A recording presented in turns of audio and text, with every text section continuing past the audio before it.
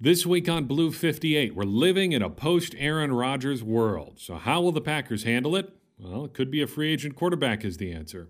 Or maybe not. We'll dive into that question in just a little bit. Then let's take a look at the very weird history between the Packers and the New Orleans Saints.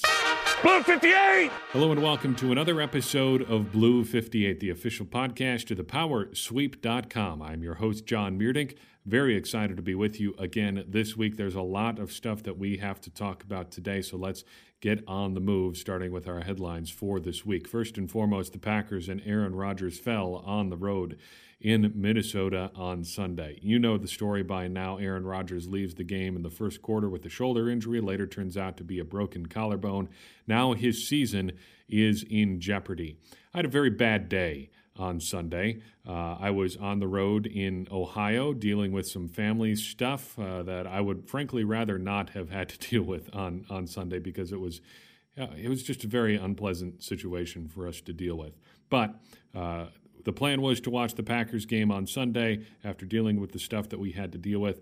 But as it turns out, the Packers game was not on in Northwest Ohio. That's fine. Turn off the phone, catch the entire thing unspoiled later in the day on Game Pass. Went the entire day without talking with anyone other than my wife, my mother-in-law, and my father-in-law. Late afternoon, the game's still on, just coming to an end probably about 5 o'clock. We decide we're going to go get a couple pumpkins for us to carve, seeing as it's Halloween coming up. We drive to a local farm in Northwest Ohio there, just outside Perrysburg. Not going to name names because of what happens next.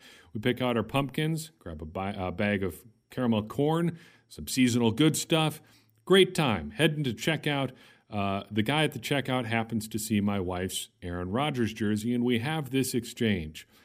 Tough one for the Packers today, he says. I say, yes, I have the game on tape, so please don't tell me anything. The man, hearing this, proceeds to ignore my instructions and says, oh, well, it sounds like Aaron Rodgers is gone for good. Keep in mind, I have not seen anything about the game at this point. I have not seen a snippet of the game action. I've not checked Twitter. I've not checked Facebook. All I know now is that Aaron Rodgers is, in the words of this gentleman, gone for good. So later that evening, when I finally get a chance to open up Game Pass, watch the game, I am expecting Aaron Rodgers to be leaving the stadium on a backboard. Gone for good. Possibly dead. Who knows? As it turns out, it's only a broken collarbone. Obviously very, very bad, not quite gone for good, still ruins my evening. I just don't know what to say to this guy. When I say don't tell me anything, what does that mean to you? I have to let that go, because there was plenty of other weird stuff that happened at this game. I hate it when the Packers play the Vikings because you get the stupid sound effects from the Minnesota Vikings stadium. The Metrodome, the horn was stupid, the piped-in crowd noise was stupid. Somehow they figured out a way to make it even dumber at the new Vikings stadium. What in the world is this new horn that the Vikings play? It's deeper and lower. Here's just a sample of it. Troy Aikman talks over it at the end, but it's just weird sounding. What is this? And then there's the hold on Harrison Smith. Oh, okay, Troy, go away. To me, that sounds like this from Batman.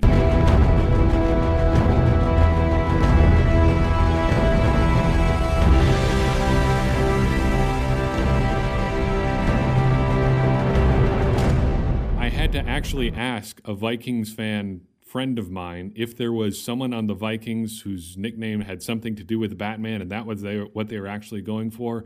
At any rate, it's weird. They play it way too often. They still mix in the old dumb sound, and it's just silly. The entire game was weird because the Rodgers injury put the Packers in a weird funk. You could see it on offense. But the presentation was just weird too. They had the new spider cam going all over the place. It looks great. I think they use it too often. And then we just can't get away from the Fox announcers being stupid. Case in point, Mike Pereira, Tom Brenneman, and Troy Aikman all managed to make themselves look absolutely ridiculous on one play. First and foremost, what is the point of Mike Pereira? He adds absolutely nothing to any game that he is a part of. If he disagrees with the refs and the call that they make, and it turns out that he's right, it feeds into the stupid fan conspiracies that every ref is against their team. If he's wrong, he just looks absolutely stupid. And that's what happened on Sunday. In the third quarter, the Vikings are driving. They're up 14-10. And there's a pass to Jerick McKinnon on the left side that obviously hits the ground. The ref calls it a completion, and the Vikings actually go on to get a first down on that play and a field goal a couple plays later, go up 17-10. The Vikings rush to the line.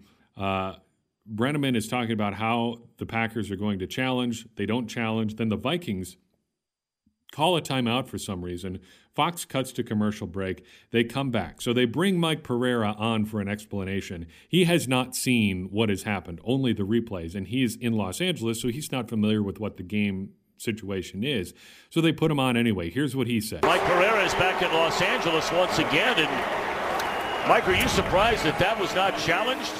Well, I'm surprised is actually not a strong enough word. I mean, it's clearly incomplete. He didn't have control of the ball before it hit the ground. It was simultaneous, so it actually would have been an easy and quick reversal. Pereira there ruffling with some sort of fast food wrapper, I can only presume of some kind. So having heard Pereira's take, Troy Aikman jumps in with what he thinks is going on. This doesn't make a lot of sense. It happened right over there in front of the Green Bay Packers sidelines, and we saw the reaction of the sidelines when the play occurred, and then Minnesota calls the timeout, and there was plenty of time then to have McCarthy evaluate it, and yet no challenge. I'm as surprised as Mike Pereira is. Now here's the thing. At this point, Mike McCarthy has already challenged 2 plays. He challenged a couple completions, one which ended up going in favor of the Packers and one which went against the Packers. Since the one went against the Packers, he's done. He's out of challenges for the rest of the game. You only get that third challenge if you get both of your previous challenges right, because they just want to make this challenge thing as complicated as it possibly could be. So at this point, Fox has had 2 people weigh in on a play that they had a chance throughout an entire commercial break to evaluate. They have a team of producers, a director of the broadcast, getting in on this play, all getting their chance to make sure that they get this right on air and don't look dumb. So after Aikman gives his thoughts, Tom Brenneman goes in to start the next play, and he has to pile on too. And just like we saw last week, we have Troy Aikman realizing midstream that someone has said something stupid. McCarthy has challenged 2 plays in a game. He has 1 left. He won his first one, but he lost his second. He has 1 left in the game. Go out to him. Flip out. Here we go. Come on, guys. They don't have a timeout. They don't have a challenge then, Tom. They lost one. When Troy Aikman is the one making the most sense, everyone has royally screwed up. It should never get to that point. I digress. I'm sorry for that long-winded intro to this week's podcast. I had a long weekend. I have a lot to get out of my system. So Aaron Rodgers is hurt. This is very bad, right? Yes, it is very, very bad. As we saw on Sunday, Aaron Rodgers going down puts stress on every part of the Packers team. On offense, you have a quarterback who does not have the physical skill set that Aaron Rodgers has, and he does not just simply have command of the offense the way that Aaron Rodgers does. When I say command of the offense, you should intuitively sort of understand what I mean by that. I think anybody who watches the Packers just understands the control that Rodgers has over the Packers offense. You just don't get that with Hundley. That's not a knock on Hundley. That's just a reality of Aaron Rodgers being an all-time great quarterback and Hundley being a third-year guy. Aaron Rodgers wouldn't have had this level of control over the offense when he was at Hundley's age and experience level. He just wouldn't have. We saw that from Rodgers at that age.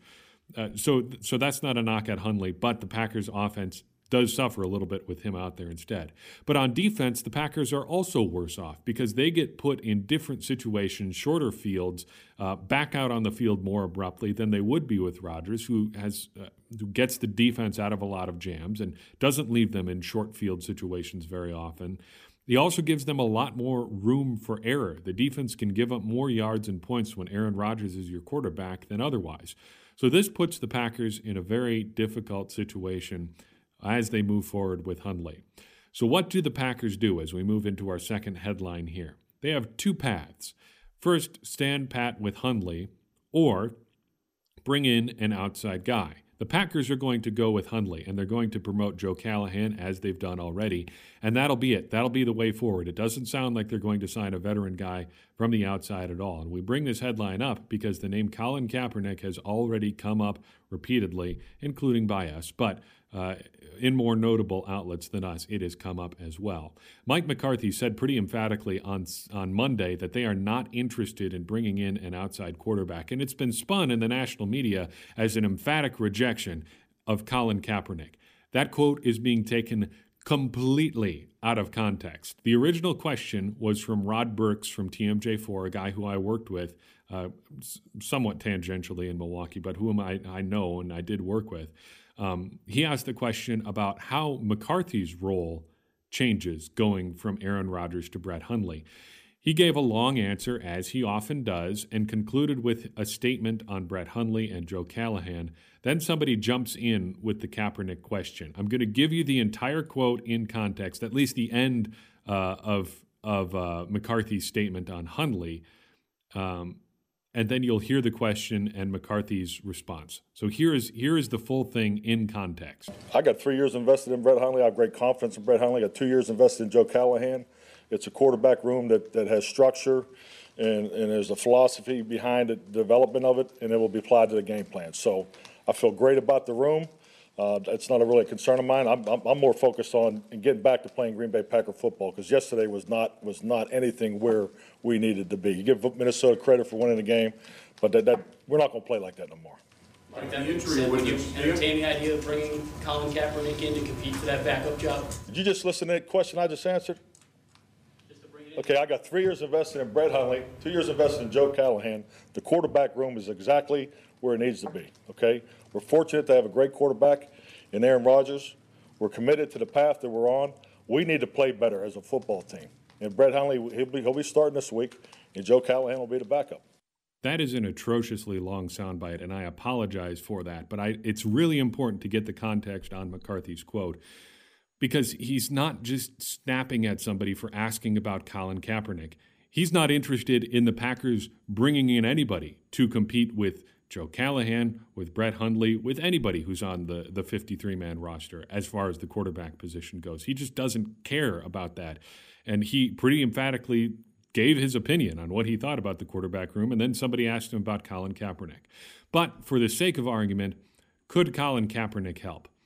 I am skeptical of Colin Kaepernick helping the Packers right now. And when I say right now, you'll see in a second why I say it that way. I have watched some of the Colin Kaepernick tape that everybody talks about from last season. I have not watched all of it. And for all I know, I could be completely getting it wrong. But I don't know if right now he's really a big improvement, particularly with the way that the Packers play that they do.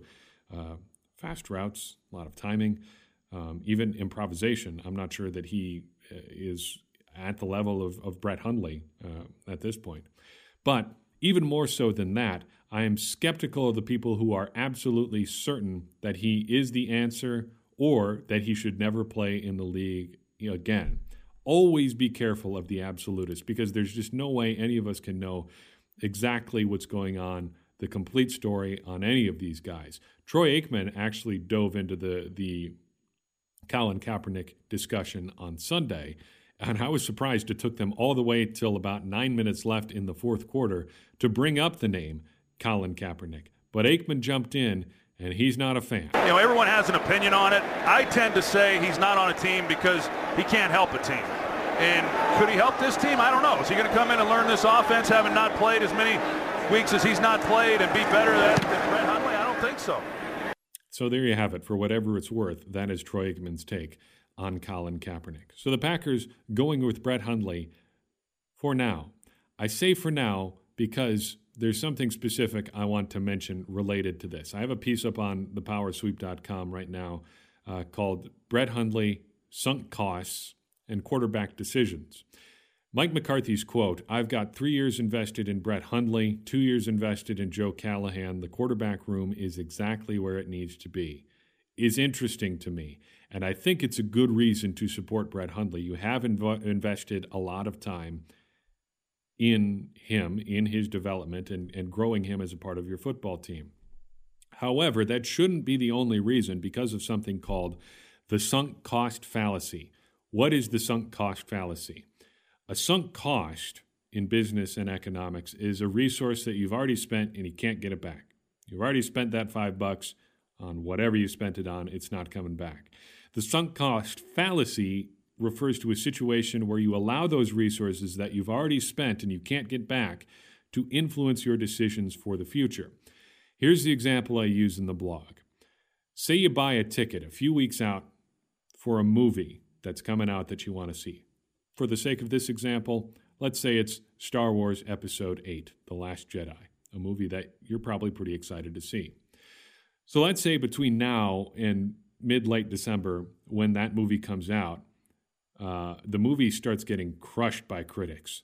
Unwatchable. Absolutely terrible. Don't go see this movie. Things are so bad that by the time you're showing, the one that you bought tickets for comes around, you don't want to go anymore. What is the right decision? Do you still go? It might seem a little bit counterintuitive, but actually the best decision is to stay at home. If you don't go to the bad movie, you're only out the cost of your ticket. But if you do go, you're out and the movie is terrible, you're paying with both your time and your money. If you just paid with your time and decided, nope, not going to go to this movie, it sounds terrible, you could stay home and do literally anything else and actually get some value out of your time instead of essentially paying for the movie twice. The Packers have to avoid this sort of phenomenon with Brett Hundley and with Joe Callahan for that matter too. If both of them are bad and they still think they have a chance to make the playoffs or the Super Bowl or whatever, they have to move on. They can't just stay with Brett Hundley just because he's their quarterback, just because they put this amount of time and resources into him. Loyalty doesn't win those games. The Packers have to get a good quarterback. It's going to cost them the opportunity to get to the playoffs or the Super Bowl if it turns out that Hundley can't play and they just stick with him because they've put these resources in. That's a huge mistake if it gets to that point, and that's why I think there is a non-zero chance the Packers try to sign a guy like Colin Kaepernick. Real quick here, on free agent quarterbacks, it's pretty much Colin Kaepernick or nobody. Look at the list of free agents other than that. Nobody out there even comes close to being as good as Colin Kaepernick. However good or bad you think Colin Kaepernick is, nobody else out there is even close to as good as him. Tony Romo's not coming out of the broadcast booth. One last thing on other free agent quarterbacks. The Packers signed Jared Evans today. It's Tuesday when we're recording this. He is not the answer at quarterback either. He is a project. A big dude, big arm, very raw. Not really clear why he came out of Virginia Tech early. Seems like he really could have locked up his draft status, maybe mid-round pick, third or fourth, even a second-round pick, if he had stayed at school another year. Maybe the Packers can develop him. Don't look at him as any sort of help for this year, short-term help, anything like that. Before we dive into Packers and Saints, I wanted to make a mention of our Patreon page. I've talked about this in past weeks and wanted to mention it again. We're really excited about the people who have chosen to support us via Patreon.com. And we're really excited about some of the things that we have going on there. We are looking at adding more value to your contributions there, and we wanted to really thank you for the contributions that you've given us already. The people who have chosen to give us $1 a month at patreon.com/thepowersweep are enabling things like hosting this podcast on a brand new platform that we really love. They're defraying some of our hosting cost on the website, thepowersweep.com, which is just fantastic, and you're helping us put more things in the works for the Power Sweep and Blue 58 down the road. If you would like to be a part of that, help us out in a monetary way that's less than the cost of a T-shirt or any of the other options that we've mentioned, sort of along those lines, head to patreon.com/thepowersweep and get in on the ground floor there. We very much appreciate it. It's going to be a big part of what we're doing in the future, and we're really grateful for the contributions from those of you who have chosen to donate that route. Patreon.com/thepowersweep. Check it out if you get a chance. Blue 58, hut! The Packers are set to play the Saints this Sunday at Lambeau Field. The Saints come into this game at 3-2. They are in second place in the NFC South.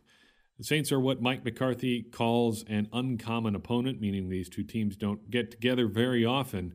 And that's really, really true, actually. The Packers and Saints have only played 24 other times in their history, even though the Saints have been around since 1967. These two teams, who have been pretty good for quite a long time, have never actually met in the playoffs. But despite that relatively sparse history between the two teams, they do have a bunch of random weird connections, notable games, trades, competition for coaches going on between them. So let's take a look at a few of them. Starting in the first year of the Saints' existence, 1967, the Saints picked Paul Hornung in the NFL expansion draft that year. Supposedly, Vince Lombardi somewhat surprised that the Saints actually picked him because he had some serious back problems. It wasn't clear if he was ever going to play again, and as it turned out, he did not. For his part, Hornung was not surprised. He said in the paper that he actually expected to get picked by the Saints, and I guess that says a little bit about what Paul Hornung thinks of himself as a player. I think that's probably a good reflection of his own estimation of his abilities, even as an aging player. The Saints also traded for Jim Taylor, Hornung's backfield mate in Green Bay. He played one season with the Saints, was pretty bad. To start the 1968 season, they said, "We want you to play on special teams." He said, "No, I'm not interested in that," and then retired before the start of the 1968 season. Pretty unspectacular career in New Orleans, but as it turns out, the Saints have actually added Jim Taylor to their Ring of Honor. So he is part of their Ring of Honor despite that one pretty lackluster season in New Orleans. In 1975, the Packers played in just the second game ever in the New Orleans Superdome. This was in October of 1975, and the Packers once led 16-0 in this game, but then went on to lose 20-19. Bart Starr was the coach for the Packers during that particular game. Archie Manning was the quarterback for the Saints in that game during the middle of the sort of Aints run there. It was an ugly, ugly stretch for the New Orleans Saints.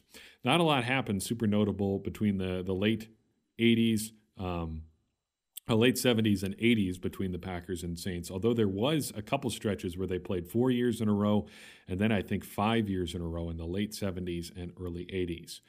Fast forward to 2003, things really start to get interesting between the Packers and Saints, and they've remained fairly interesting ever since. 2002, that year, the Packers signed Joe Johnson, giving him a 6-year, $33 million contract, which included a $6.5 million signing bonus. This was during the peak of the Mike Sherman as general manager era. Over the 2 years he was with the team, all they got were 2 sacks in 11 games, a lot of injuries, and a lot of disappointments. The Packers cut him before the 2004 season, and he never played again in the NFL. I recall this pretty vividly because I was super excited when I heard the news. Leroy Glover, one of Johnson's teammates on the defensive line in New Orleans, was also a free agent this same offseason. And back at the time, ESPN had just expanded into the very prestigious Sheboygan, Wisconsin market. And on ESPN Sheboygan, sitting in the parking lot at Southside Alliance Church, I heard the news that the Packers had signed a Pro Bowl defensive lineman who last played with the New Orleans Saints. For whatever reason, I did not hear the name at that time. I assumed it was Leroy Glover.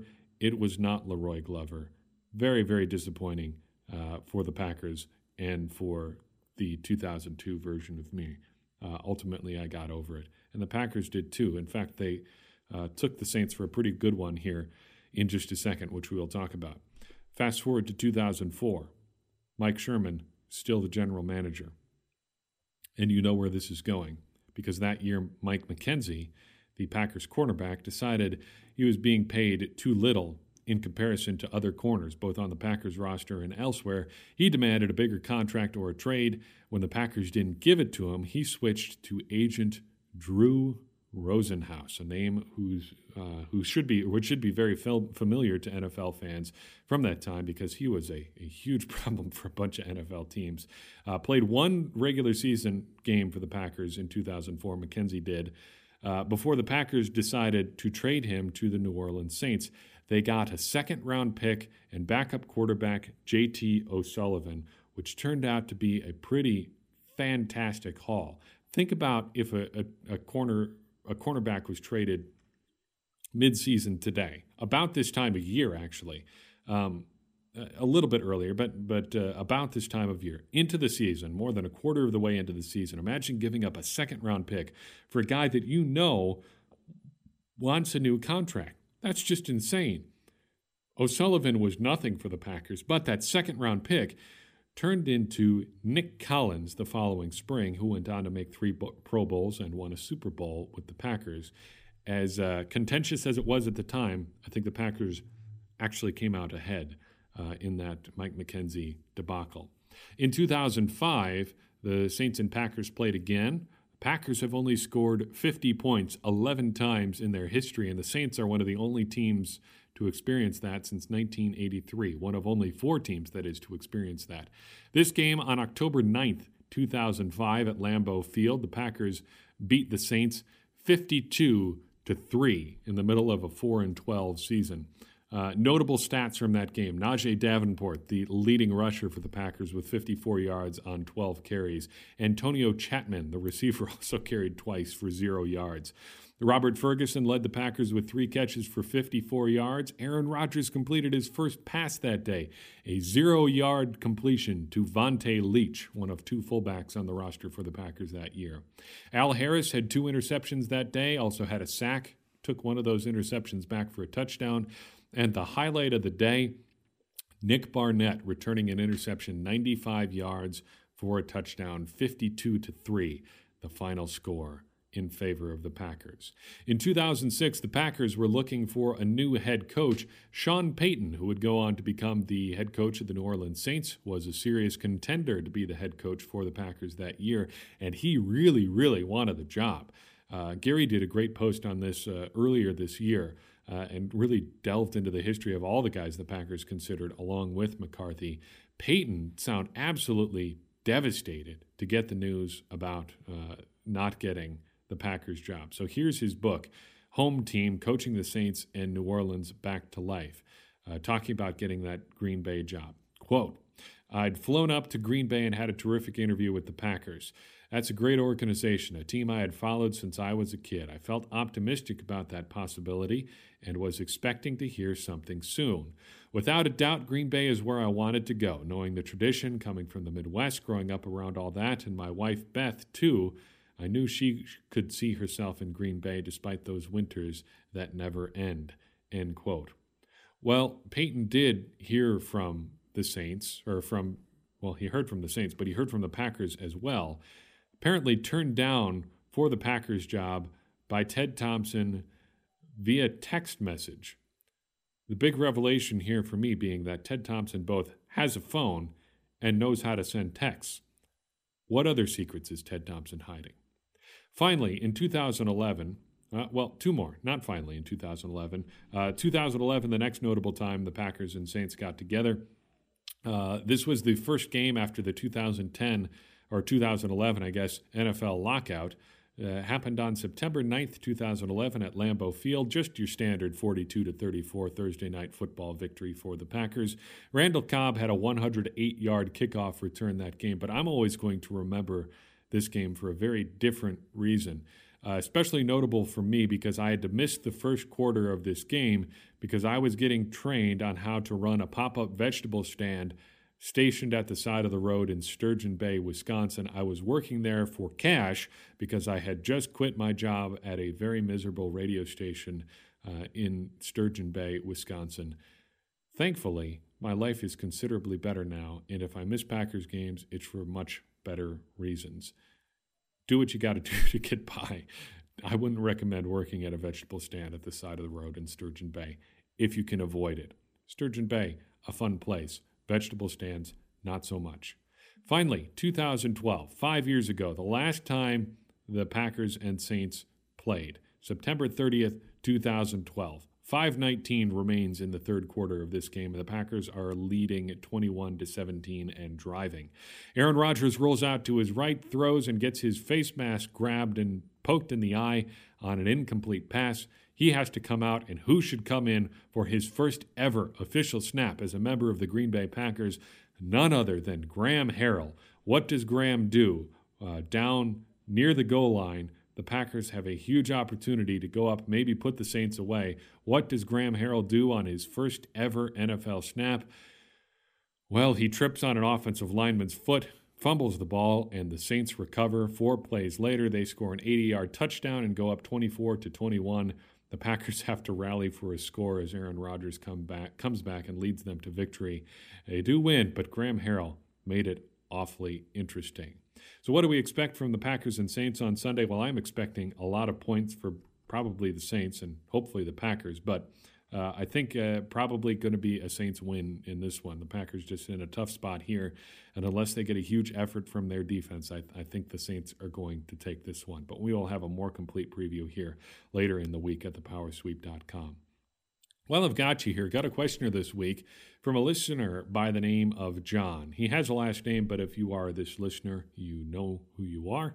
And if you're not this listener, I don't think you really need to know his last name. So John asks, it is interesting to see how the decision to let Julius Peppers go has turned out. He costs $3.5 million this year and has 6.5 sacks. $3.5 million is the same as Ahmad Brooks. I know it's a bit unfair because Beagle played heavily in the plans, Vince Beagle that is, and they could not predict Brooks' injury, or Beagle's injury, I assume. However, $3.5 million for a known entity that seemed to find 2 or 3 big plays a game seems like a high upside, low cost option. This is especially true in a league where you can never have too many pass rushers and on a roster where we currently have a few nice-to-haves. I'm assuming that's positions where it would be nice to have a few extra bodies. It would be interesting to hear your thoughts on this in an upcoming podcast. Well, that podcast has arrived, John, and I do have some thoughts.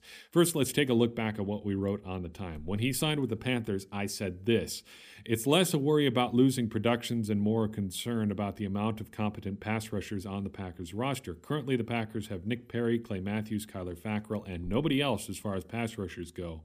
The Packers almost can't worry about production at this point. They really just need bodies.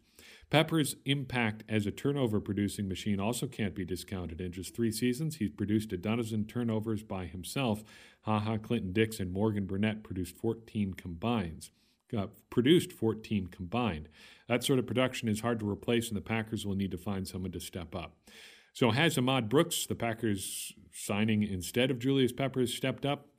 No, but that's not really his fault. He's been injured, and I think the same would go for Vince Beagle, who is also the guy the Packers were counting on to step up in lieu of Julius Peppers. The bigger question, I think then and now, is about the amount of pass rushers the Packers have. I think Ted Thompson builds his roster a lot like you do when you play a game of Madden.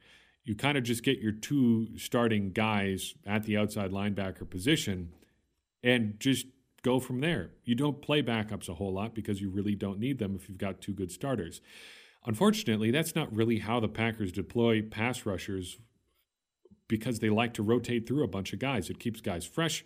It allows them to play at high intensity all the time, and it allows them to get into some interesting sub-packages. As a result, I think the Packers need a lot of pass rushers, and they've never really taken a volume approach when it comes to getting pass rushers on the field. So should they have signed Julius Peppers? I think so. I think $3.5 million for Julius Peppers would have been a terrific investment. And the worst part for me is I don't think this was a mutually exclusive thing.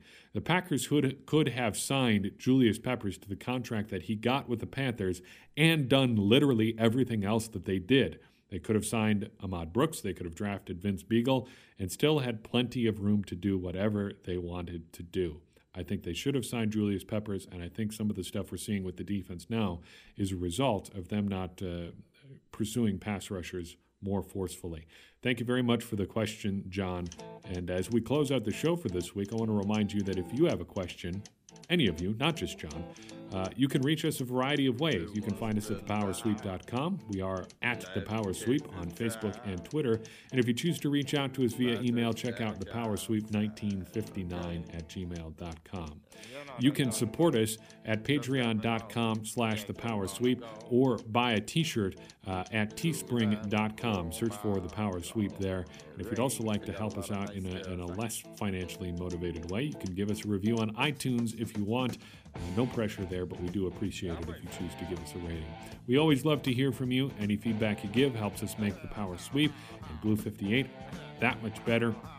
And better stuff like that makes all of us smarter Packers fans. And as I always say, smarter Packers fans are better Packers fans. And better Packers fans are what we're all trying to be. I am John Meerdink. We will see you next week on Blue 58. I'm almost there every night.